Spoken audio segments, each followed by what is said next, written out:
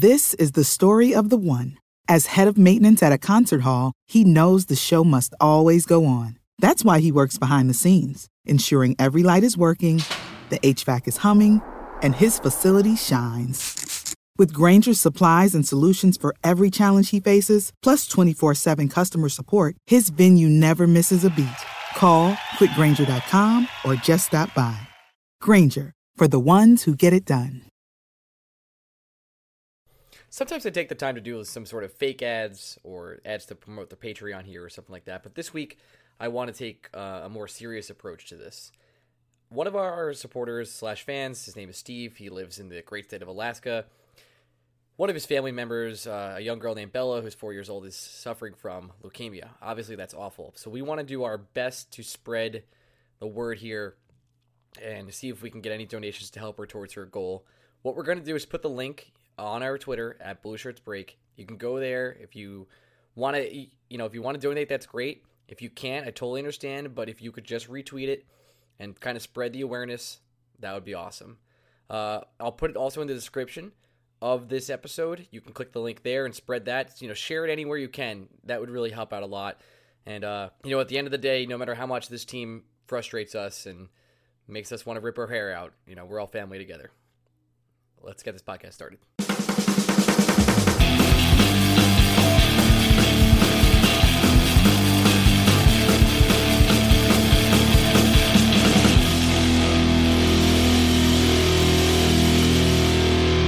Hey, Blue Shirt Breakaway fans, welcome to another week of the Blue Shirts Breakaway. I am your host, Ryan Mead, and I'm here with my co-host, Gregory Kaplan. Greg, say hello. So I got a note for you, Ryan. Yeah. I'm gonna put you on blast a little bit because holy shit, that was quick. I know, right? I've noticed something about you in your podcast. My podcast? Our podcast? Podcast? When you podcast, when someone ends a statement with a kind of definitive point, and you feel like you need to chime in right after that definitive point, you like to end that chime in with "my friend." Really? Is that a call out? Holy shit!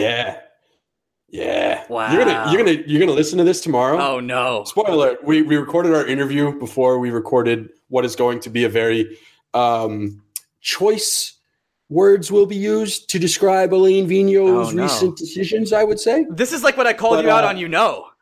Oh yeah, 100%. Wow. Yeah, you're a big my friend. You're a big my friend guy. Oh no! I've never known I'd done this.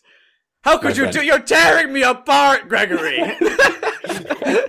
So bummed that he didn't get to speak yesterday. I'm meeting him this Saturday. I like how at the end of the podcast we said no nonsense. Only Rangers talk today. Yeah. All right, let's get to the Rangers. We talked about. We have to. Yeah, we talked about Lias Andersson. My dog's going to join in this podcast. I don't know why. He's not in the second part. I'm sorry. We talked about Lias Andersson on the emergency pod over the weekend. If you want to hear us talk about defending him and the silver medal, we'll give our quick take real quick. I love that guy. I want him on my team. I'm ready to go. I'm going to war for Lias Andersson. I fucking love him. Give him the C now. Oh, captain, my captain. I'm ready. I'm ready for the future of him. I said this on the other podcast real quick, but I didn't really understand who he was as a person. This tells me everything I need to know about him. I'm all in. Sign me up. Let's do a quick game recap. Played the Chicago Blackhawks to a 5-2 loss. It was a closer game than it looks on paper. We lost. We were pretty close to the third. We let up a goal. Then every single Blackhawk star scores a goal against us in a row, and we lose that game kind of going away. Any thoughts on the Blackhawk game, my friend? Did you do that on purpose? No! Oh, shit. Did you really not do that one on purpose? I want to be honest with you. I wish I was doing that to be funny. I didn't. I didn't. I'm sitting here. I just put my head back in shame. In shame. Any thoughts on the Blackhawks game? No, we got outplayed. The whole time. Didn't deserve to win. That's what happens. Came off the Winter Classic, maybe riding too high from a game that we won too close. A team that wasn't the best in the Sabres. I just got outplayed by the Blackhawks. Yeah, simple. It just happens. That happens. That wasn't a defeating loss. I wasn't like, man, we really should have beat the Blackhawks. Here's a game. Yeah, deserve to lose that game. Right. Here's when the problems start. And by the way, we were a little busy. We didn't really I haven't really thought about the Blackhawks game in a couple days because the whole silver medal fiasco happened, and then the back-to-back. A lot has happened since the Blackhawks game. A lot. I feel like that game and also the Ducks game that we won 4-1 are games that are just like mysteries. I feel like they didn't happen, but I know they did. I don't know. I'm sure there's games that are littered throughout the entire season that are like that sort of happened, but I kind of forget they did. Then, the Winter Classic feels like it was 2 months ago. It does. Oh, man. It was last week. Time is crazy. It was last week. How does time work? How do magnets work? I don't know. Let's talk about the back-to-back over the weekend, because this is when things get controversial. My pal. We play the Coyotes. The Coyotes, Greg, you might not know this. Worst team in the league? Not a good hockey team. Have 27 losses.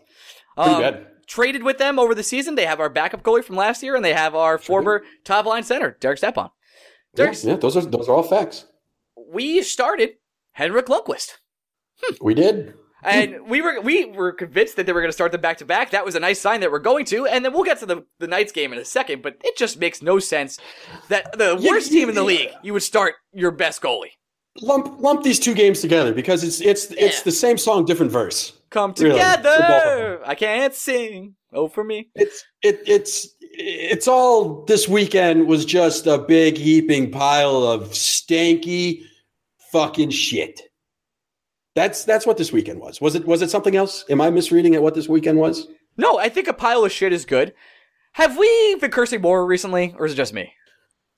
We've been cursing more. I feel like it's because we're more frustrated than ever before. Can you ever recall a time, playoffs notwithstanding, where we've been this frustrated about since we started this podcast? I don't think so. I think this is the most frustrated I've been with a team.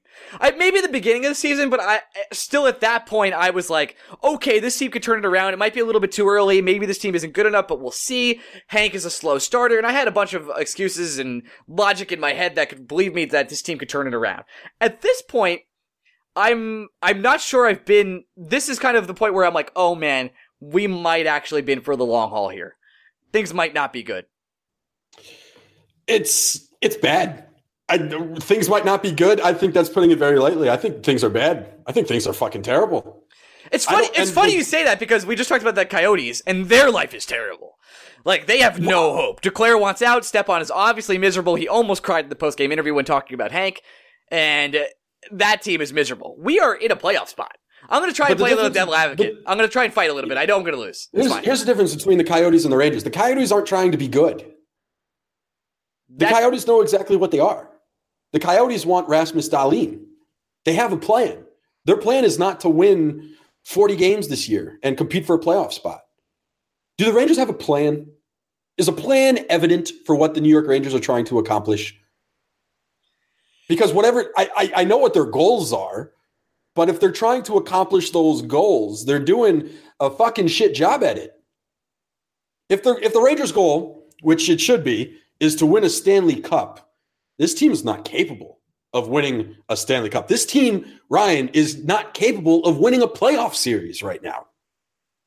This team is bad. I'm gonna play devil's advocate for a second. Try, my friend. Henrik Lundqvist could win a playoff series by himself. Henrik Lundqvist can make a playoff series competitive. I think he can change the course of one or two games for sure. He cannot do it on his own. We know he can't do it on his own. If Henrik Lundqvist could do it on his own, we would have beaten the Senators. Could it? Yes. Yes and no. Mm-hmm. I think that, yes, you're right. There's some deployment in those games that went very wrong. Right, but in theory, all Lundqvist had to do was stop those shots that were allowed by the poor defensive deployments. That's true. And it's, first of all, unfair to ask Henrik Lundqvist to bail this team out every fucking time. It is unfair, but I'm just saying we could theoretically win a playoff series. Now, is the playoff series against the Lightning? Yeah, then we're screwed. There's no way we ever win that playoff series. No, we lose that 7 times out of 7. Yep. Nice one there. That's good math. Yeah, no. Okay, so why don't we cut right to the shit, right? Here's why we're frustrated about the Rangers today. And it's going to surprise you guys when we say it, but we are frustrated with the Rangers today because our head coach, Alain Vigneault, is a fucking moron. What? If you've heard this before, stop me. Wait, have you listened to Blue Shirts Breakaway in the past 2 years? I hate, I say this every week too. I hate that we keep having going back to this, but he keeps doing things that he keeps providing us with reasons to do it, Ryan. It's like there's, I gotta tell you, it's like there's these people on Earth that no matter what they do, no matter how many times they surprise you, they still find new ways to do it. I mentioned this on the website today, and I'm just going to echo what I said there because I feel like it's going to get me the perfect amount of angry to go on a little rant. Okay, go ahead. Let's review what Alain Vigneault accomplished. Let's go ahead. I'm going to try and, after this, play some devil's advocate and then lose. Let's review what Alain Vigneault did this weekend. By the way, the Rangers had, count them, 2 days to prepare for this weekend because they last played on Wednesday. Also, let's add in the fact that the Rangers' schedule was released sometime during the summer. So the Rangers knew this back-to-back was coming before their bye week because, like smart people, I assume they have reading comprehension. That might be a mistake. Anyway, we have a back-to-back against... Devil's advocate. Yeah, I'm sure they can read, Greg. Interesting. Counterpoint accepted. Anyway, you're looking at a back-to-back on a Saturday and a Sunday against the aforementioned Arizona Coyotes, who, as we've said, are the worst team in the league. By every statistical measure you could find, they are firmly the worst. And then you have the surprising Vegas Golden Knights, who have the most points in the Western Conference and have the best home record in the NHL. And the Rangers will be in Vegas playing that game. So that's where we stand. We have the league's worst team against the Western Conference's best team and the league's best home team.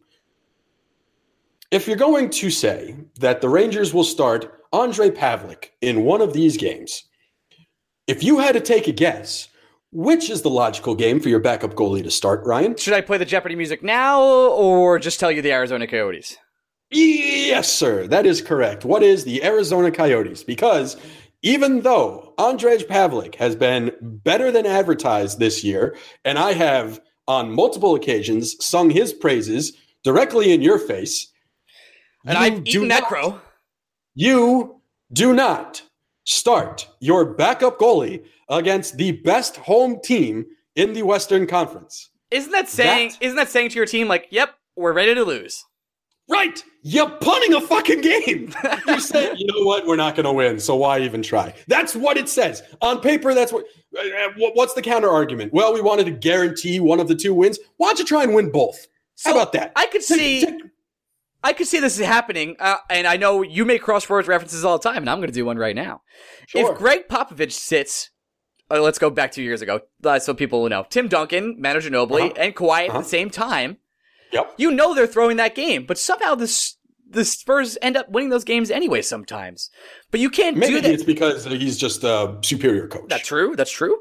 But you can't really do that in hockey, but you weren't really resting Pavel Buchnevich and Smith. That wasn't the reason you were sitting them. We have not even gotten there yet. You're jumping a little bit further ahead of me. My point is, you're when you start Pavlik against the best team in the West, you go, guys, I know we're not good enough to compete. I know we're not. It's a different sport. It's just, I know for a fact, our team isn't good enough to play against the Vegas Knights. Now, I will say this. I did not feel like the Rangers were playing at a significant disadvantage by playing Pavlik against the Golden Knights. Agree. Maybe it wasn't that big a deal. Well, no. Okay. Here's the thing. It's not even that the Rangers are exponentially worse with Pavlik in goal over Hank. I don't think I am breaking any news to anyone that even though Pavlik has played well this year, Henrik Lundqvist is still the better goalie. Like that's not surprising to hear. Can I just side note for a second? We officially sound like insane people. Well, that's because we're trying to rationalize what Alain Vigneault does on every fucking night. I think if you listen and you took clips of the last couple weeks of us talking about Alain Vigneault, this would be the most like sort of serial killery for both of us. Like, ooh, you really think so? Ooh, you think he's actually a good coach out there? This is where we are. Anyway, my friend. Lundqvist my friend should be starting against the better competition. Because on a nightly basis, your number one goal should be to put your team in the best position to win. And if that means starting your backup goalie against the league's worst team who your backup goalie has already beaten this season, then you play your backup goalie against the bad team. Not novel concept. We are going insane. That's point number one. That on its own would have warranted a little unrest from me, I would say. Let's go to point number two. Let's go to point two. Point two is a big one, Ryan. Point two was, this was so bad that Blue Shirts Banter wanted to team up with us. That's how bad it was. Let's take a flashback to about, I'm going to say 5 o'clock yesterday afternoon. Yeah, let's go. I was sitting on my couch, just finished watching maybe the most boring playoff game I've ever watched in my entire life, but it ended exactly how I thought it would end, with Nathan Peterman throwing an interception, because that's all Nathan Peterman does. The best.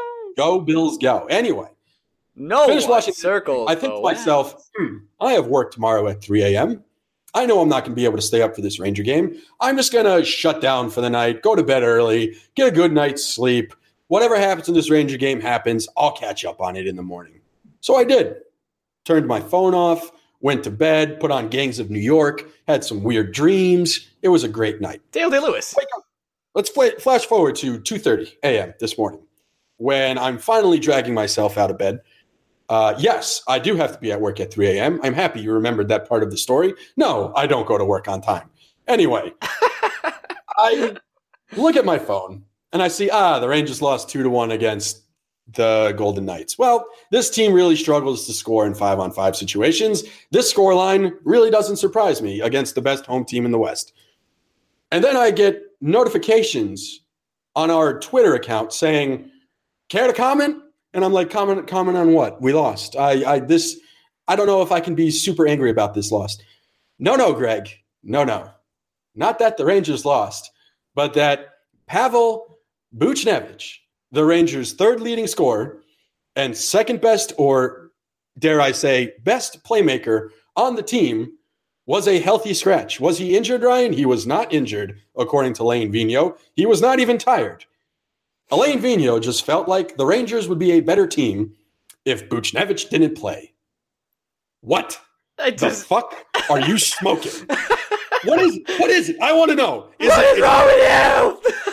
Ice? Is it synthetic marijuana? Is it crack cocaine? Are you literally lighting up heroin and ingesting it straight into your fucking mouth? What is it? But Greg, Pavel Buchnevich hasn't scored since December 10th. Oh, Ryan, if I could fart in this microphone right now, I would, but I can't because I do not have the body control to do that. What is this man smoking? And then, not just what is this man smoking, what is a portion of our fan base fucking sniffing out of a paper bag where they think it's justifiable not to play Pavel Buchnevich when this team cannot score in 5-on-5 situations? Because, Ryan, I don't know if you know this, if you take away one of your best playmakers, goals just happen. Yeah, How the fuck does Alain Vigneault come to the conclusion that the Rangers were better off against the best team at home in the Western Conference without his best playmaker? How the fuck do you get to that conclusion? I need to know. I need to know more than anything else in my entire life, because this is like fucking next level Minecraft that I can't even wrap my mind around. It's like calculus 2 and I'm still in pre-algebra. By the way, Minecraft is a very popular game for kids. Anyway, and I can't play that game. So kids are fucking smart and I am a dum-dum. Talked about that. There's no, like, I want to play Defend AV. Like, maybe do it. You said you were going to do it, my friend. So do it. So here we go. Pavel Buchnevich, maybe he's seen in practice or other places that he hasn't been performing. He hasn't liked his effort on the ice. He wants to sit Brandon Smith because he wants to send a message to them and saying, listen, I'm not going to play you unless you step up your game and you become a more active player. Now, that's about as much as I can do. Okay. Before I jump back on the Buchnevich bandwagon, Let's talk about Smith for a second. Okay. In a vacuum, Ryan. Yes. It is not the end of the world that the Rangers decided to bench Brandon Smith for a night because, quite honestly, he's been bad. Yep, that's fine. He hasn't been good this year. Here's the problem with benching Brandon Smith. It works if you have a better option. It doesn't work when you put Steve Kampfer in the lineup. who is not a better option. And then not only are you going to put Steve Kampfer in the lineup over Brandon Smith, strike one, you're then going to play him more minutes than Brady Shea, strike two. And not only are you going to play him more minutes than Brady Shea, you're going to be angry when you lose. This really like lends itself to my theory of AV knew he was throwing this game. He played the fourth line more than anyone, and he played Kampfer more than anybody. It was insane. The top line minutes were limited. Well, hold on. Well, you keep peeling back layers to this onion because you brought up the fourth line, Ryan. I'm so happy that you did. Okay. First of all, let's discount Boone Nieves' minutes because Kevin Hayes only played 3 minutes due to an injury. We don't know how serious that injury is with Kevin Hayes. We hope to learn more during this bye week. And quite honestly, this bye week couldn't have come at a better time because if the Rangers are going to be without Kevin Hayes, they're fucked. Anyway, the lines that Alain Vigneault decided to roll out last night for his forwards without Pavel Buchnevich. So we've taken out the Rangers' second best playmaker or best playmaker, again, depending on how you view him and Matt Zuccarello. He is no longer in the lineup. And Zibanejad, he's top three for sure. I would Zibanejad as a finisher. When I think of playmakers, I think of Zuccarello and Buchnevich. That's fair. Anyway, not to get off the point. Buchnevich is now out of the lineup, which in our mind means that the Rangers have a hole in their top six because not even a night ago, Buchnevich was on the top line with Zibanejad and Miller. So let's also think of the ridiculousness that in one night, Buchnevich has gone from top line winger to not even going to dress for this game. Right. So there's now a hole in our top six, Ryan. Mm-hmm, mm-hmm. It is not Rick Nash who is going to get moved back up into the top six. No. He's going to sit his ass on that third line with fucking David Desharnais and Jimmy VC. It is not Michael Grabner, who has 18 goals this season and seems to be the one Ranger player able to finish anything and put a puck in the back of the net. No. He's going to get demoted to the fourth line because reasons. And that opens up a spot on the Rangers' second line for Paul fucking Carey. But Carey's been hot. You played the hot hand. Carey has been fine. He has. And you and I ate a teaspoon of crow because we criticized him probably when it was not fair to do so. It wasn't. Paul Carey has proven to be a completely fine fourth-line winger who provides some scoring upside in limited amount of time on ice. It's fair. What Paul Carey is not is a top six winger who should be getting north of 15 minutes of ice time. I didn't think that was a really crazy opinion to have of Paul Carey. Again, it makes it feel like a throwaway game. He's sort of resting his guys, saying we're not going to win this game. Fucking say it. There are plenty of times, Ryan, how many times in baseball when you have a day game after a night game on the weekend, the manager just trots out his entire bench, and before the game goes, look, my guys are tired.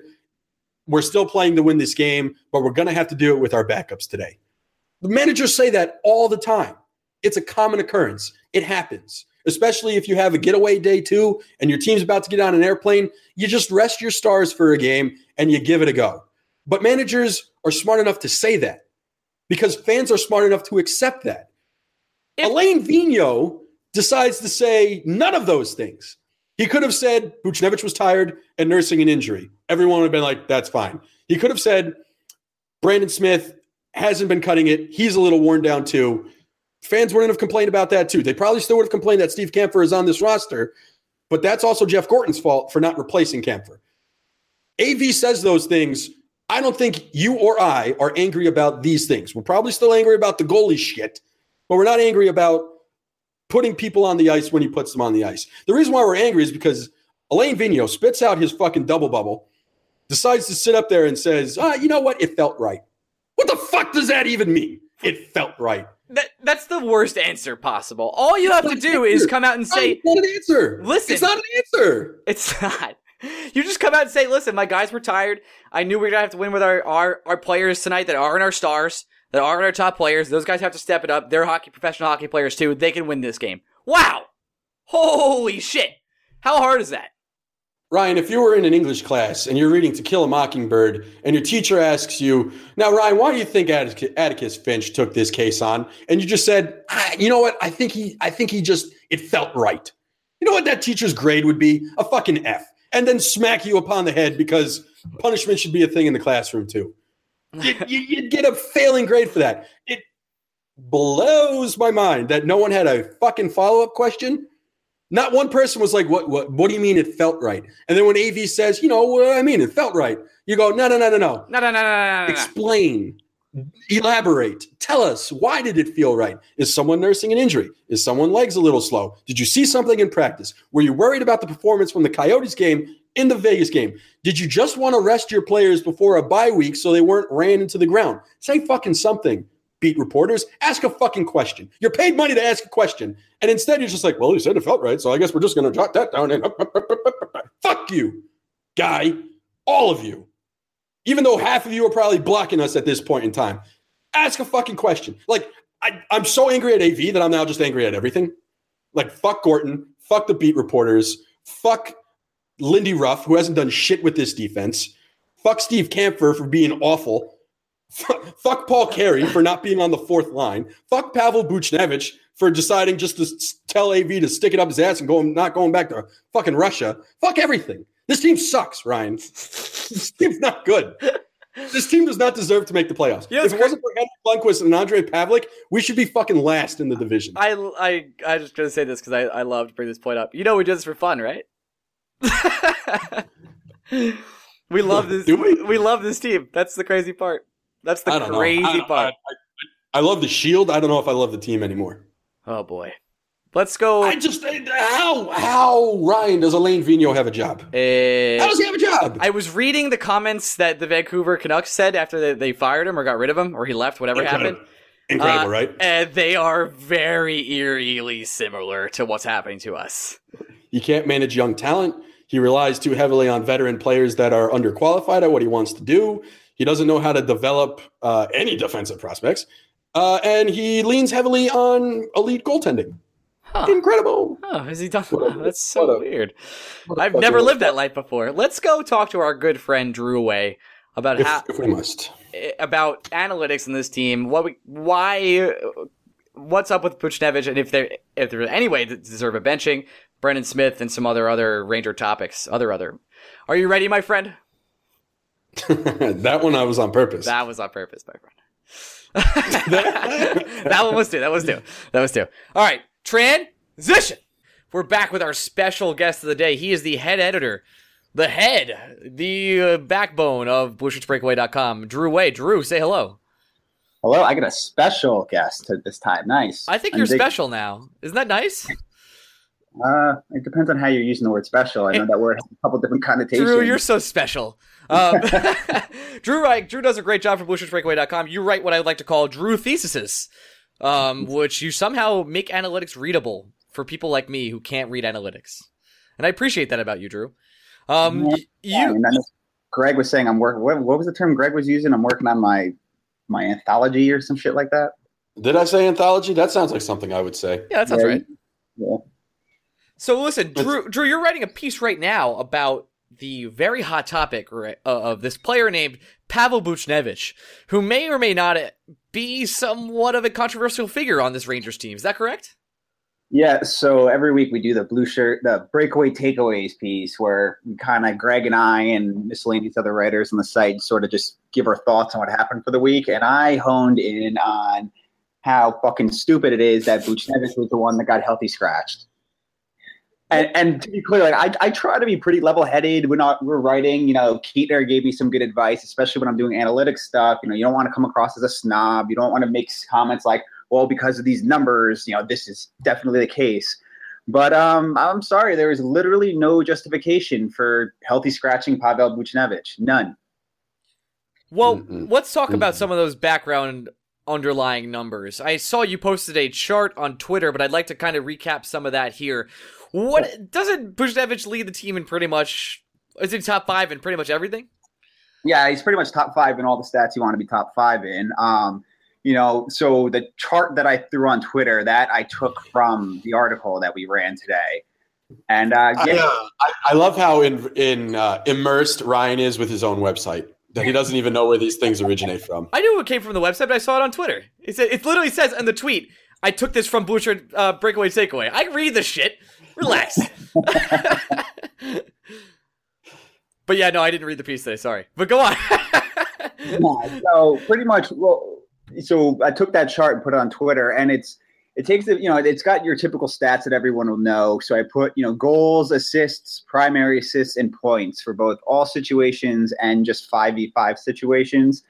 And to clear something up, someone asked me why I always specify 5v5 and not even strength. And it's because with a lot of data, even strength includes when another team pulls their goalie.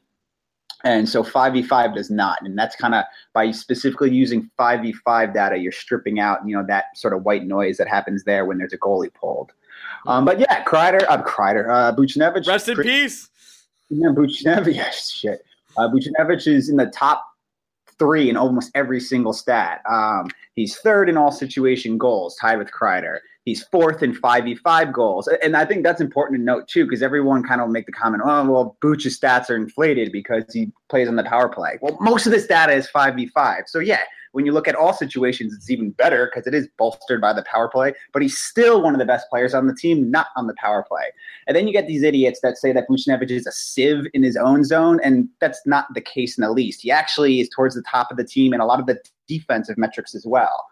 And, keep in mind, a lot of the reason why his defensive metrics are so good is because he's so freaking good at offense that the puck is never in the defensive zone because him and his line mates carry the play in the offensive zone. But what's that saying? The best, defense is a good offense. That's pretty much what Buchnevich is. Yeah, but Drew, he's only scored 2 goals since December or something. Yeah, fuck you. How about that? Oh my God. What was no. Greg said something on Twitter recently. It was like, what was it? How is this for childish hyperbole? Oh, yeah. Yeah, I got real tired. Oh my God.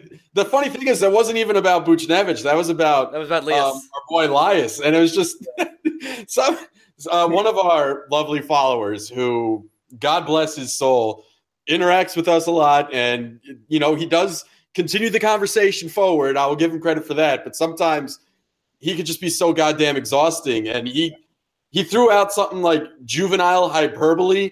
And I said, how's this for juvenile hyperbole? Fuck you. Yeah, I was tagged on that whole thing. That all spurred by me responding to something that he asked us. And I like this guy a lot, for the record. He supports everything, every single thing I write. He likes and he favors. Well, we should let's give at least Kurt a shout out. Kurt on. Yeah. I forgot. I'm gonna look up Kurt's Twitter name so we can talk about him. But go on. I love Kurt. He is great. And to be honest, a lot of times he'll point out things to me. I think he's like a philosophy professor or something, and so he's got a different way. Sense.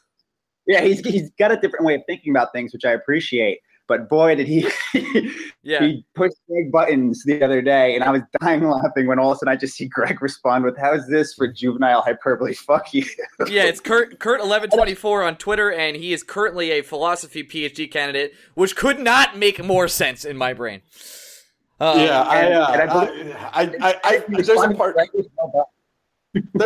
part of me that feels bad, but at the same time, it was just it was building up. There were a lot of. That situation brought out a lot of dumb people. And then I didn't even get any break. It's the Buchnevich situation brought out even more dumb people. And I think Kurt's a good sport, though, because he responded to you with just saying, well done. Right. And I didn't press the issue further. I said, I believe I just said thank you. Kurt killing the airtime on Blue Shirts Breakaway tonight.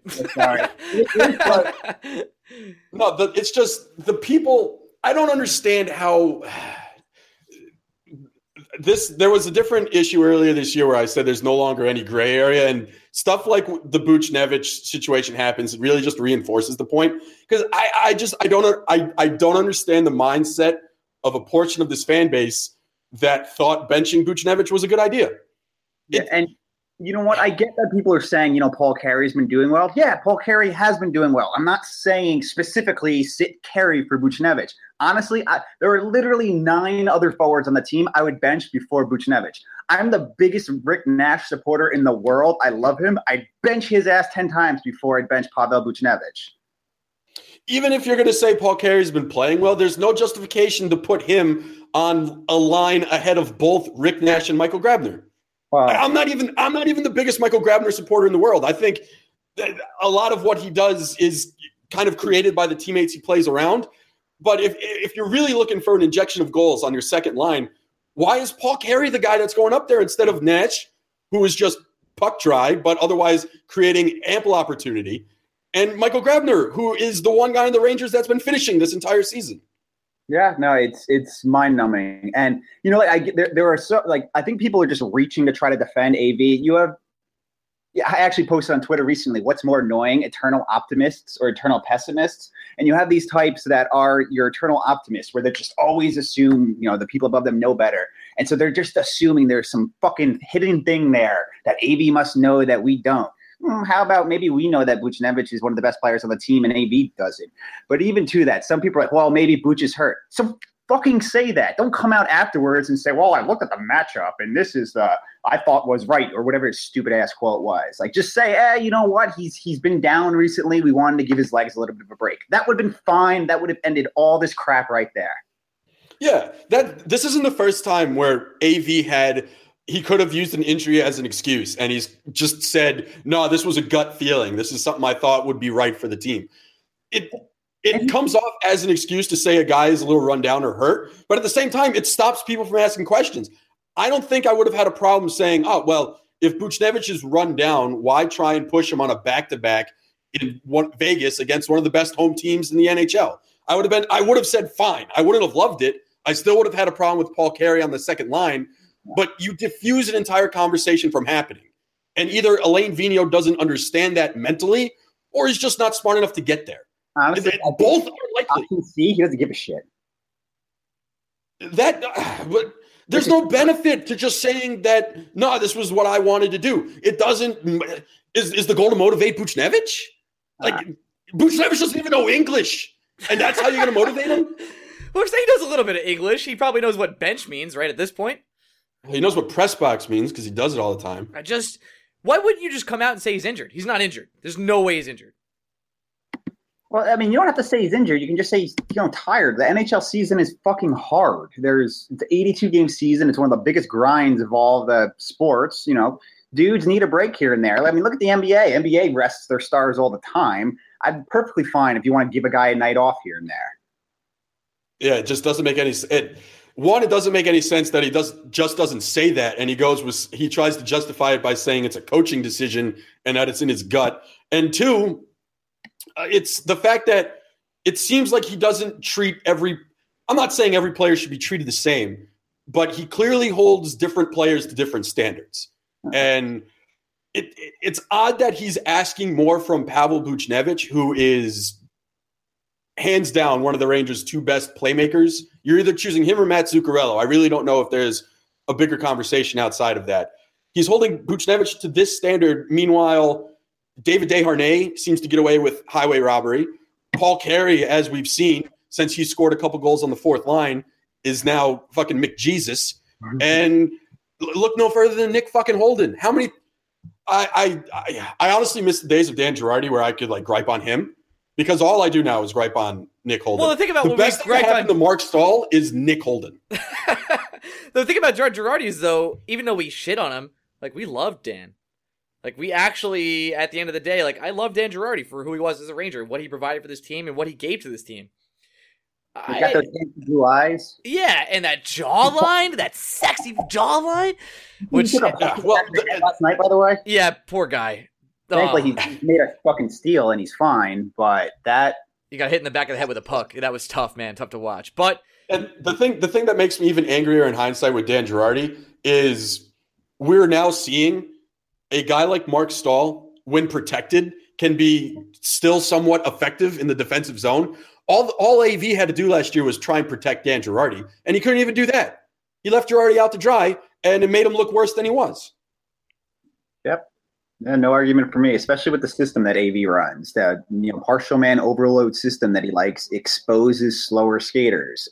And then, so not only is Girardi a slow skater now, but then you're putting him on the first line and asking him to go up against the best competition. No shit, he looked awful. And this year in Tampa, he's been fine. He's been playing on the third line where he should be, and he's been fine. He's had a couple hilarious gaffes like that own goal a couple weeks ago, but he's been fine. Can I ask you, Drew, about Brendan Smith? Sure. Was the benching of Brendan Smith justified? Do the analytics back that up for Brendan Smith? Has he been as terrible? I haven't really noticed Brendan Smith. Is that a good or a bad thing? Usually when you don't notice defender that isn't an offensive defenseman, it's a good thing. Smith's been okay recently. If we had a better option than Kampfer the plug-in, then it wouldn't be that big of a deal to me. Kampfer is just your prototypical quad A defenseman. He does nothing for me. I don't mind having him as a seventh defenseman because it's whatever. You sit your ass in the press box, and in case of emergency, you can throw him out on the third line for a game, and it's okay. But I would never bench Brendan Smith for him. One thing I will say is whenever it was when Brendan Smith initially got benched, 10 games into the season, I remember hopping on Corsica and looking up his data, and this isn't hyperbole. He was literally the worst defenseman in the NHL. Okay. When you look at like Corsi against and shot quality against and expected goals against, he was literally the worst defenseman in the entire NHL. So he did deserve to get benched then. I would not have kept him benched for half a month, but he deserved that benching. I don't really think he deserved this one. He hasn't been great, but he's been better than whatever the hell Steven Kampfer is going to give you. Reminder, we traded serious assets for Brendan Smith. I think that was 2 second-round picks for a guy that was pretty awesome for us last year. Without Brendan Smith, we don't get past Montreal in the first round. That's fair, but now he's on the team because we wanted him, and we signed him for a pretty good contract, and we're benching him? Yeah. And it once again goes back to the rationale. AV could have said that Smith needed a breather, and his reasoning was just, no, I want to get Kampfer in the lineup before the bye week. There should never be a situation where you want to get Steve Kampfer in the lineup. The only situation Steve Kampfer should be in the lineup is in case of an emergency, break glass. Right, exactly. He's a seventh defenseman that way. He stays in the press box. You don't need him to develop. He's already 29. He's not going to be any better than he is now. But you have an injury in practice, boom, plug in Kampfer for a game, and you're fine. And you know what? I'll take it one step further. If AV was dying to get Steve Kampfer in the game, play him against the fucking Coyotes, who are the worst team in the NHL. Why? And I know I've ranted about this already on the podcast, but why were Pavlik and Kampfer the options to go against the fucking Knights? And I have been Pavlik's biggest supporter in the world, but that's just illogical coaching. It doesn't make any sense. You're playing literally the worst team in the NHL. If you're not going to start your backup goalie against the worst team in the NHL, when the fuck are you going to start him? And then if their answer is, well, I'll start him against the best team in the West, that's asinine. You stupid French Canadian fuck. What? The thing is, no, I don't have a thing. It's terrible. There's no explanation for it. We kind of predicted on the podcast last week. We were like, Pavlik has to start one of these games, and you kind of jokingly said he'll start against the Knights, and I was like, there's no way. No. I went one step further. I said Hank was starting both games. That's true. You did say that. Listen, I would have preferred Hank to start both games, and that's not a knock on Pavlik. It would have been at least predictable. Like what AV did instead is just stupid. Drew, we let up 39 shots against the Coyotes. On defense. They're one of the worst teams in the league. How do we fix this? I believe I saw a stat, maybe, and correct me because you're a stat guy, and you might not know this, but we're third in the league, or we're third worst in the league for shots against now? At one point we were dead last or second to last, so if we're third, that's an improvement. Let's two things first. So you asked about Smith before, and I pulled up his Corsica page right now. Right. And he's still dead last on the team in almost every single per 60 defensive metric. He's last in expected goals against per 60. He's last in Corsi against per 60. He's last in Fenwick against per 60. And for anyone that's not familiar, Corsi, all shot attempts. Any puck directed towards the net goes into Corsi. Fenwick strips out blocked shots. The methodology is blocking shots is a skill. People do it on purpose. So you strip out blocked shots for Fenwick. Expected goals is a model that takes into account both shot quality and quantity. And yeah, so Brendan Smith is dead last in all those metrics on the Rangers. Okay. That's good. So maybe that he did need a day off, if that's the case. But I mean, most of those are probably still being weighed down from how fucking atrocious he was to start the season. Right. And I remember looking at some of the game scores here and there, over the past few weeks, and I mean, he hasn't been good, but he hasn't been awful. He's been meh. Meh at best. Okay. Not the contract though so far, that's for sure. Not at all. And we have 3 more years of that wonderful contract. How does this team, Drew, stop letting up so many shots? Fire a coach. That's a good start. Wow. The coach's defensive system is just broken. It's so what the Rangers do in the defensive zone is they employ a partial man overload system. So what it is if you ever watching the Rangers when the opponent has the puck in their zone, you'll notice that there's always 3 guys up against the boards if the puck goes over to the boards, and there's a 4th guy like right behind those 3, and then the 5th guy is kind of in the middle of the ice in no man's land. That's purposeful. That's not people. And then the Rangers on purpose kind of chase the play. What they want to do is turn the puck over and then move it up for, because everyone talks about their counterattack system. This is one of the things that tries to fuel it. They try to force the turnover and get the puck up the ice. Problem is, if the other team gets the puck across to the ice where there's only the one guy kind of sitting there, it leads to a high quality scoring chance almost every single time. This system is fine if you have a lot of good skaters and a lot of very smart positional guys. McDonough's a good skater. Shea's a good skater. Shattenkirk is a fine skater, but not great. He's more, smart positionally and a good puck mover. Smith is a fine skater. Stahl can't skate to save his life, and Holden's just an idiot. Poor Holden. Like, I kind of feel bad for him because he's been put in this position that it's really not fair. It's not his fault. He's a third pairing defenseman who is getting asked to shut down the likes of Sidney Crosby and every night. So it is just not working, my friend. That's what, one thing people have to keep in mind when they're like, well, who else we're going to put with McDonough? First of all, literally anybody. Just give something a shot. It's clear that this isn't working. But second of all, by pairing someone with McDonough, that means you're playing against the team's best players. Nick Holden can't do that. He's proven this over and over and over and over again. And one of you just whispered Shattenkirk. Yeah, I'm totally on board with that. Give it a shot. If it doesn't work, whatever. We're in the same fucking situation we are right now. That's one thing about, I don't know if it's just this fan base. It feels like it's just Ranger fans because I don't encounter this with other teams I root for. Ranger fans have this weird mindset, at least some of them. I will not paint such a broad brush to say everyone. But there's this mindset that, when someone says, well, what else are they going to do? And you suggest something, they'll fire back with, well, we don't know if that's going to work, so why change this now? That's the whole fucking point. Yeah. You change it because it's definitely not working. So you try and fix it. And then if you realize, well, that doesn't fix it, then you change it again. And you keep changing it until it's fixed. If something is broken, you don't just sit there and go, well, that's it. It's in 2 pieces. I guess we have 2 of it now. No, you do something. You don't just sit on your hands. Like, there was an argument today on Twitter. Well, if you're going to fire AV, who are you going to hire? That's honestly not my worry anymore. I don't know who the Rangers are going to fire. I'm not smart enough.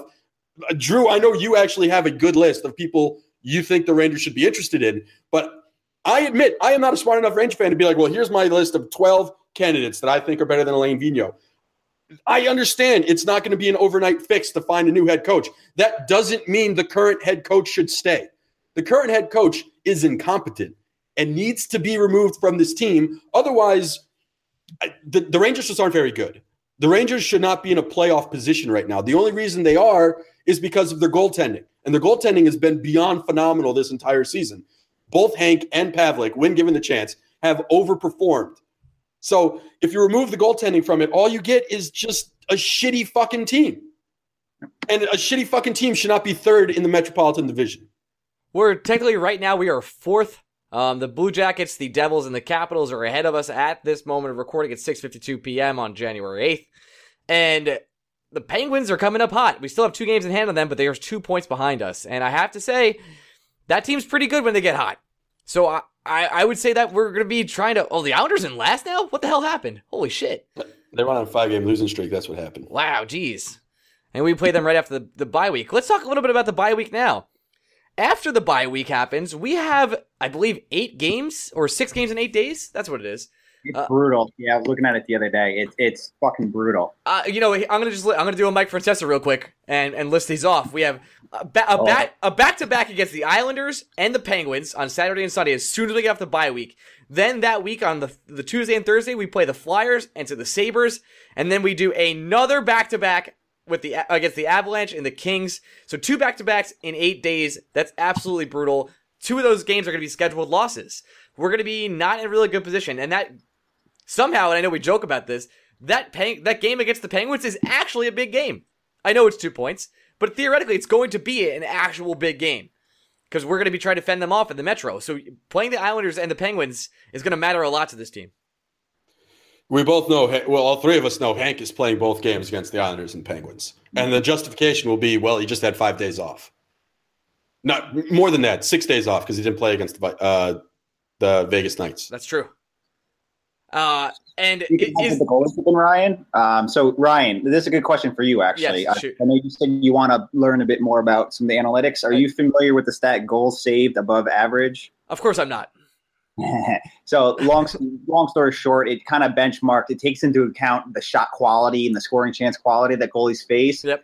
I say, all right, this is how many goals your goaltender has saved above what the average goalie would have done. Okay. Lundqvist is now 3rd in the entire NHL on that stat, and he was like bottom half after the first month of the season. So he is climbing those ranks. He's been unbelievable this whole year. It's a renaissance year for him. He's trying to carry this team to the playoffs. I don't know if you got the chance to watch the Stepan interview afterwards, but he said Henrik's the king for a reason. He puts that team on his back. He's not lying. Stepan knows how this goes. He's trying. Henrik knows he has a 2-year window left. This might be the last year. Hell, if I know. I can't tell the future. Thing is, the team around him isn't good enough. It's not going to be good enough. We're going to have a nice first-round exit even if we get there at this point. And to Hank's credit, I got involved in a conversation on Twitter like a week ago. This woman, Catherine Silverman, she writes for The Athletic. She's a goaltender expert. I saw her going back and forth with a couple people about how apparently last year Benoit Allaire worked a lot with Henrik to be more aggressive with the thought process being Lundqvist was always famous for playing deep in his own net, and he would rely on his instincts to make saves. Well, reflexes, I mean. Well, your reflexes are pretty much the first thing to go once you start to get older. And so Benoit Allaire last year, starting in the offseason prior to last season, started working on him to be more aggressive, to come out more because he can't rely on those reflexes in the way he used to. Last year, what they were saying was a bit of a bumpy road because Lundqvist was kind of working out the kinks with this new style. And this year he's got it down pat, and we're seeing results now. Benoit Allaire is a absolute god. I have nothing else to say. Yep, and Hank has a work ethic that's second to none. He, even at this point in his career, still puts in the work every single day to get better every single day. And it shows. It's very obvious he wants to win. He's driven. The happiest I've ever seen him is when he wins gold medals with Sweden. So I know he wants this for the Rangers. Is it going to be possible? The team around him and the coaching and the strategy, not so much. Well, the elephant in the room, we focused a lot on how bad the Rangers defense is, but not for nothing. The offense sucks. The 5-on-5 even strength offense the Rangers have deployed this year has been just pitiful. And some of that is due to player deployment, and some of that is just due to the fact that the Rangers are thin. They were struggling even with Kreider in the lineup. You take Kreider out of the lineup, and it's had a noticeable impact, mostly because I mean, it's not all AV's fault. At some point, you do have to hold the players accountable. At the same time, AV has failed to put players in advantageous positions. The fact that the Rangers aren't playing an overloaded top 6 right now, just to try and generate any kind of scoring, is inexcusable to me. Nothing is working. The Rangers have tried spreading talent throughout the lines, which is everyone's go-to defense for why Pavel Buchnevich is not in the top 6, and that hasn't worked. Not once has Alain Vigneault tried to just overload a top 6 and stop rolling 4 lines. He hasn't done it. And what we get is, off the top of my head, I cannot remember the last time the Rangers won a game in regulation. It might have been the Kings. I will go back. I will look for us. Yeah, Ryan, while you were looking, I mean, Greg, that's 100% correct. They've been awful 5v5 all year. When they had that great win streak that they went on to recover the season, that was mostly power play generated with Shattenkirk and Zibanejad lighting up the league on the power play. It was the Ducks, by the way, 4-1. Was that after the King game? I thought that came before the Kings It game. was it was the week. It was 4 days later against the Ducks. Jesus. Yep. That was what, 3 weeks ago? Yep. It was 12-19, my friend. The Rangers haven't had a regulation win in almost – when the next time they play, it would have been almost a month. But since their last other than that, the win. Kings are really the last one. And then, I mean, I guess we beat the Devils 5-2. So, yeah, it's been a while. It's a problem. And again, this is one of those things where there's a problem and it needs to be answered. And instead, the Rangers treat it like the SAT and they just skip it. And they just assume that they won't lose credit on the answer or the question because they didn't answer it. I don't get it. You know what? I don't want to say this either, but this team's kind of boring to watch these days. Yeah, it's because they can't score. They can't score, and all they do is bleed shots. When your favorite team can't score and all they do is bleed shots, you're not going to have a good time watching the game. It's like watching a baseball game when your favorite team somehow keeps runners off from scoring despite giving up 12 hits a night. Yeah, it's like watching any National League team. Shots fired. No, I'm not. You're not baiting me. Not today. Don't complain. About me talking about the Mets too much. I'm not going to do it. I'm going to keep it Greg, general baseball analogy. Not today, Satan. To your point, that the team's taken a big downturn offensively too. They are still somehow top 5 in the league in expected goals for per 60. But did you see Tierney's new shot rate chart today? Oh, their shot attempts they're I think 26th in the league in Corsi for, and they're second last in Corsi against, which I'm sure would firmly put them in that bad quadrant. We are second worst team in the league in terms of Sean Tierney's shot rate. Only the Coyotes are below us.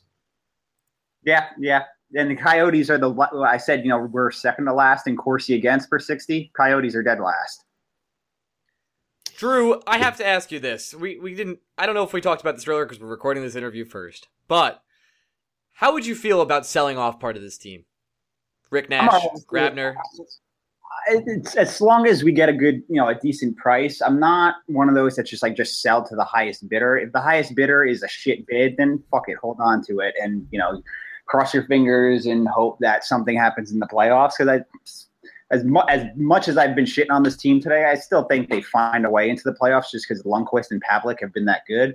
But I'm off. My biggest fear is that they become buyers. This team reminds me a lot of that. Was it 2015 team? The Yandel team, baby. I hated that. But go on. Oh, and Alexi Sorella just made the pro, so that's fun. But anyway, my biggest fear is them being buyers because this is not a team worth buying. And that the team would do something stupid like, try to panic buy to plug the hole for Kreider. The only way I'm okay with being a buyer is if you're buying for next year. I am of the belief that if you fire the coach and make a couple personnel tweaks, that this team can be very good next year. I think the core is intact. I think we still got at least another year of Lundqvist.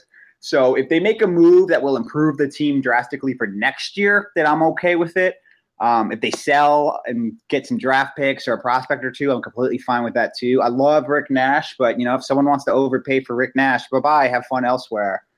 Grabner has been playing ridiculously well. I don't think anyone's stupid enough to give up a first-round pick for him, but you might get a deal like you saw last year for, I think it was Patrick Eaves, where it was like, second-round pick, and if the team makes the conference finals, it converts to a first-round pick.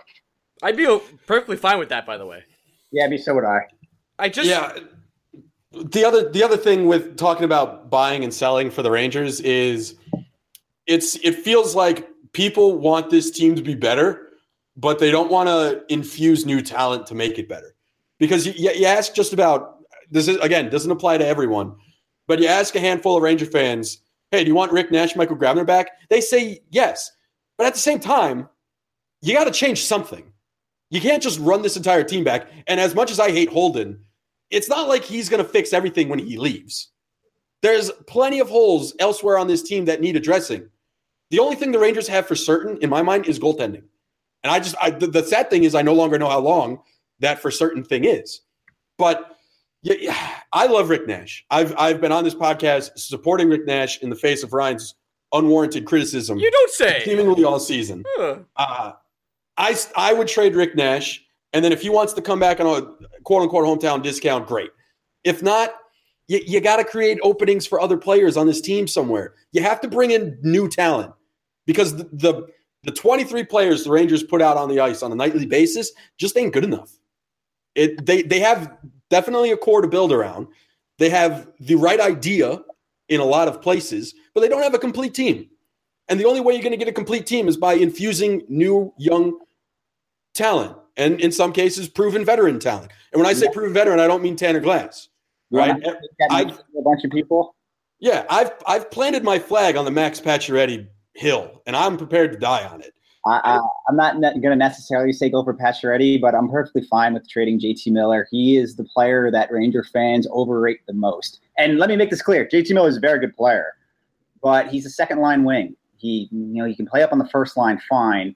People point to his point totals like, hey, look, he's going to get 50-something points this year again. Cool, and 20 of those are secondary assists, which are a combination of lucky and unrepeatable. Secondary assists are pretty useless when you want to try to project what a player is going to be in the future. People always talk about how young JT Miller is. He's about to be 25 this season. NHL forwards typically don't get that much better after 25, especially when it comes to scoring. They'll develop better defensively and stuff like that, but when it comes to scoring, you typically see NHL forwards peak out around 25. I don't think his ceiling is much higher than it is now. He'll probably get a little bit better defensively, which, there's a lot of room for improvement there because he's not good in his own zone. He's one of the worst on the team in almost every single defensive metric. Again, it sounds like I'm shitting on him right here. I like JT Miller a lot, but when you get people tell me that he's better than Max Pacioretty, like, get the fuck out of here. Max Pacioretty even in a down season, is a no-brainer top 25 wing in the NHL. JT Miller maybe is a top 50 wing, maybe. But, he's homegrown, so let's overrate the hell out of him. It's not just that. It's just you have to trade something of value to get something of value in return. Bullshit. Not everyone, unless you're doing a deal with the Oilers. It's as stupid as most GMs are in the NHL. Not everyone's the Oilers. The Rangers are not going to be able to trade Nick Holden for Leon Draisaitl, even though they might. But if you want someone like Pacioretty, you got to give up something in return. And it just, again, my whole point of that trade was not only would it make the Rangers better this year, but that's not even the point of the trade. The point of the trade is you're getting a guy who is, as Drew mentioned, a top 20 winger on a contract that Jonathan Marchessault is going to make more money than Max Pacioretty next year. Money. It's a $4.5 million cap hit for a top 20 winger. You're not going to get that deal on the open market from anywhere. So even if you're only getting Pacioretty for a year plus, it's still worth it because that year plus is going to be more valuable in terms of dollar amount and value added to your roster than anything JT Miller is going to do in the next year plus. And we're ignoring the fact that Miller has a payday coming, and Miller's payday will be north of $4.5 million. Yeah, I'll be stunned if it's not 5. Now, is that even a conceivable trade for us? No, Montreal would say no real quick. Not straight up. The offer I put out there that I think is intriguing would be Miller, DeAngelo, Tim Gettinger, and a draft pick, probably a second rounder. Yeah, that's a little. I mean, that's fair trade. I wouldn't definitely. That would not be my opening offer for sure.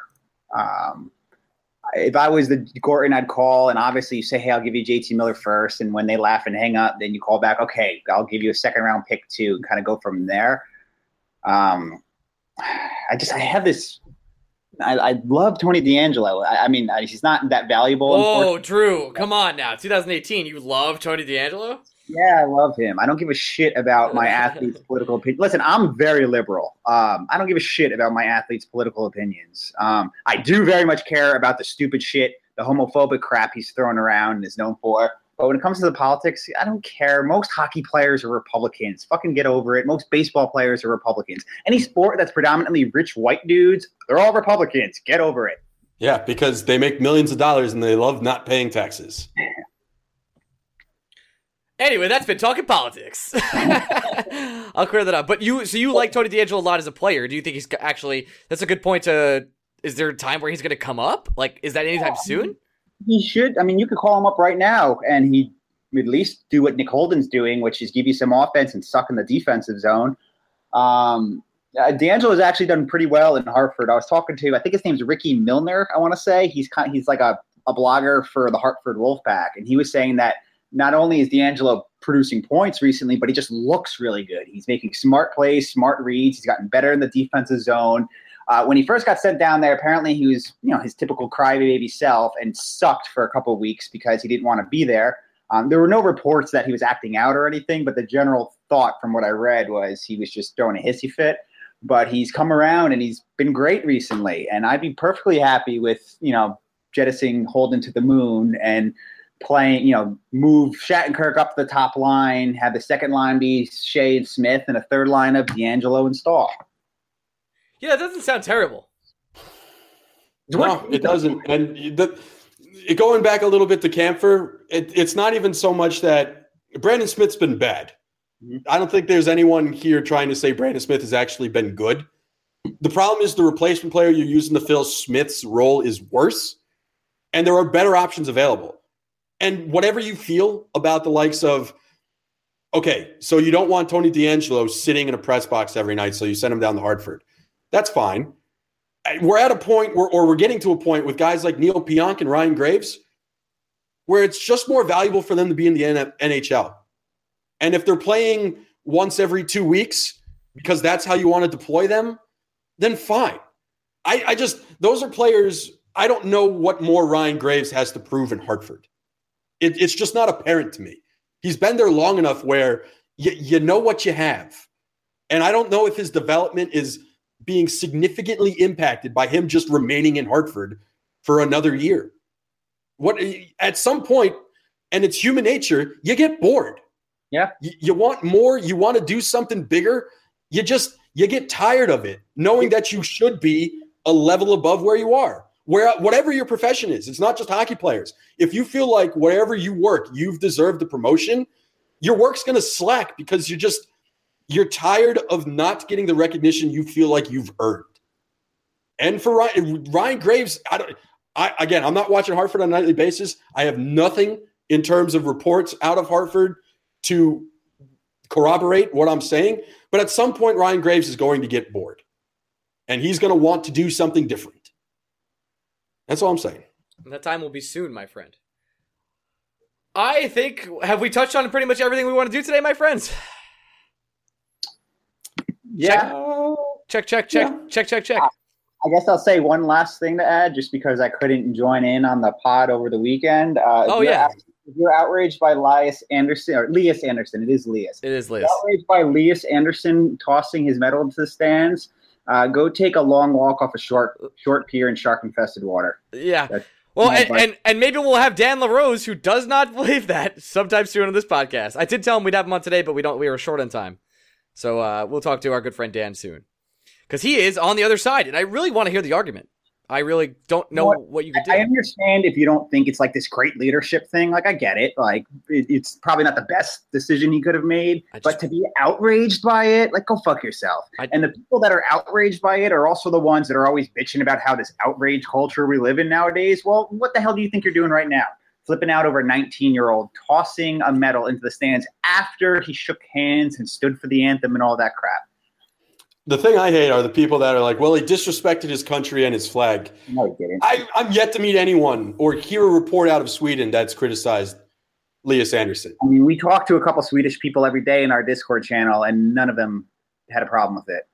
It would be one thing if a Swede told me, yeah, that was disrespectful. I don't want to hear an American tell me it's disrespecting the Swedish flag by throwing away the medal. Pretty sure we don't get a say in what disrespects the Swedish flag.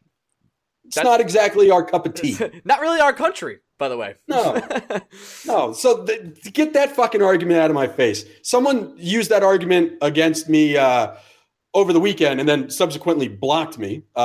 Mitchell Beck, fuck you. Hey. Welcome to the Steve Zippe Hall of Fame there, buddy. Hey, shout-outs. It's just it's so weak.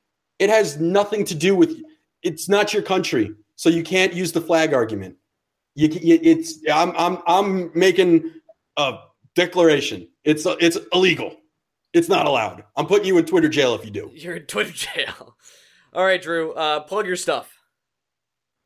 Yeah, so the one thing I'll plug, I mean, obviously, BlueShirtsBreakaway.com. What? BlueShirtsBreakaway.com, where you write theses a lot of time for us and do Blue Shirts Breakaway takeaways every Monday? You don't say. Yeah, that, and, there are a bunch of us that are good. Sean's great. Nick came on recently, is great. Greg's great. Keatner. Rex is coming out with a new piece soon that's really good. I think we got a lot going on there I'm excited about. The one thing that I've been referencing for literally over a month, and it's taking me so much longer than I thought it would be to do, but I'm creating an analytics glossary, which is kind of in the beginning, Ryan was saying that I try to, make stats more digestible. Well, this is really hopefully going to be the end all be all with that. It's this massive piece right now. It's already over 15,000 words. It defines every analytic term you can possibly want to know about. And then it also provides a layman's term explanation, and then also gives context to how to actually use the stat. Then it also explains key concepts you need to know in the background in order to use these stats. And then it'll also provide recommendations for resources you can use to learn more and people on Twitter to follow to know more. And I'm probably about a week or so away from finishing that. I'm working with Dean, our awesome website guy, to figure out how to make it as like a fixed page, a resource, as opposed to just a one-off article. Mm-hmm. And there'll be a full version and a brief version. There'll be the full version with everything in that you want to know about. But if you want to just know quickly, just a definition of a stat, I'll have, your standard term and definition glossary as well. So I'm excited for it. Should be good. And, hopefully it helps some people learn.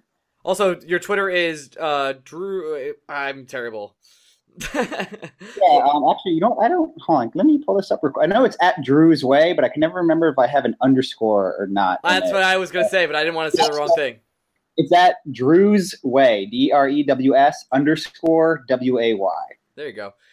All right, and as always, follow us on Twitter at Blue Shirts Break. Guys, our Patreon has 67 supporters.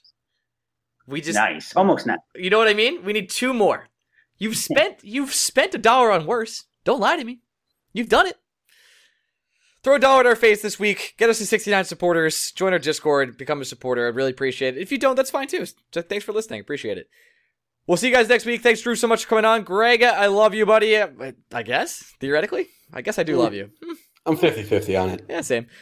We'll see you guys next week. Only Ranger talk this week, guys? Oh my god, Blue Shirts Breakaway, are you okay after all those iTunes reviews that just shit on you for talking about everything else? Yes, we are fine. Have a great day. Bye-bye.